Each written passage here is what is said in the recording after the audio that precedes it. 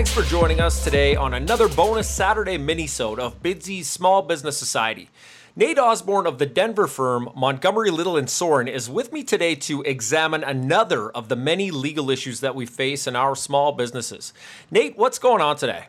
Oh, not a lot. How are you, man? I'm doing great. So what is on the agenda today?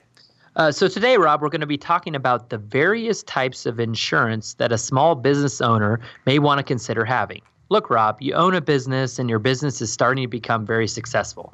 And at this point, you're going to want to start thinking about making sure you have all the correct insurance in place. Because, Rob, if something goes wrong, your insurance can really save you time, money, and significant heartache. Nate, super important episode today. Now, what types of insurance options are there for a small business owner?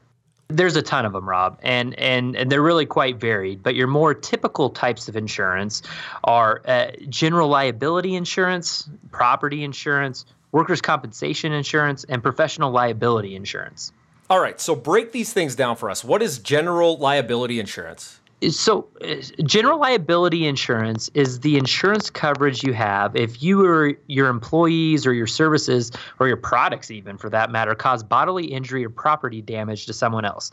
It's the type of insurance that would come into play if someone, for example, slips and falls at your office, and every business owner really should have this type of insurance. Okay, so what about property insurance?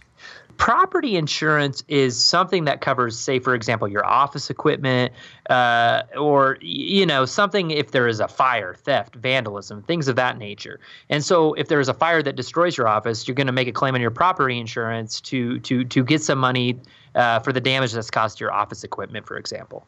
Okay, makes sense. Now, when should I start thinking about workers' compensation insurance, Nate? Rob, if you have employees, you have to have workers' compensation insurance. It's the type of insurance that helps out if your employee gets injured on the job. It'll pay things, for example, like medical bills. It pays for your employees for the time off that they have to have if they're hurt. All right. Now, Nate, the last of the four of those that you mentioned, what is professional liability insurance?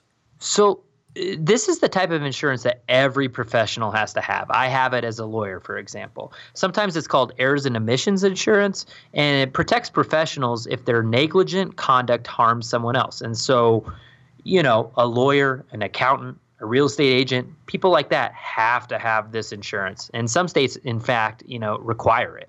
Awesome. Great stuff, man. Any closing thoughts for the Small Business Society about insurance today?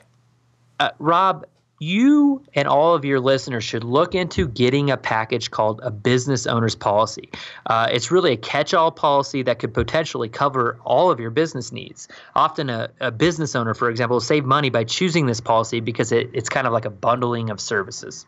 More great advice, Nate. Now, if people want to learn more about this or any legal issue, how can they reach you? So always you can go to my law firm website, www.montgomerylittle.com, or feel free to tweet me at Nate G. Osborne. Awesome. Thanks again, Nate. Always a legal learning experience talking with you, man. Let's do it again next Saturday, all right?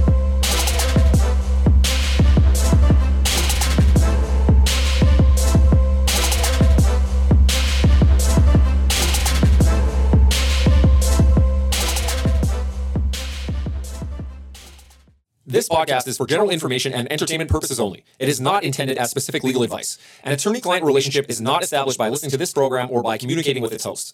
Please be aware that this podcast was prepared without investigation into the facts of each case or the applicable law in each jurisdiction, which can vary. Similarly, while we always attempt to provide useful information, we cannot guarantee that the information is accurate or complete. For legal advice, please consult with your own attorney.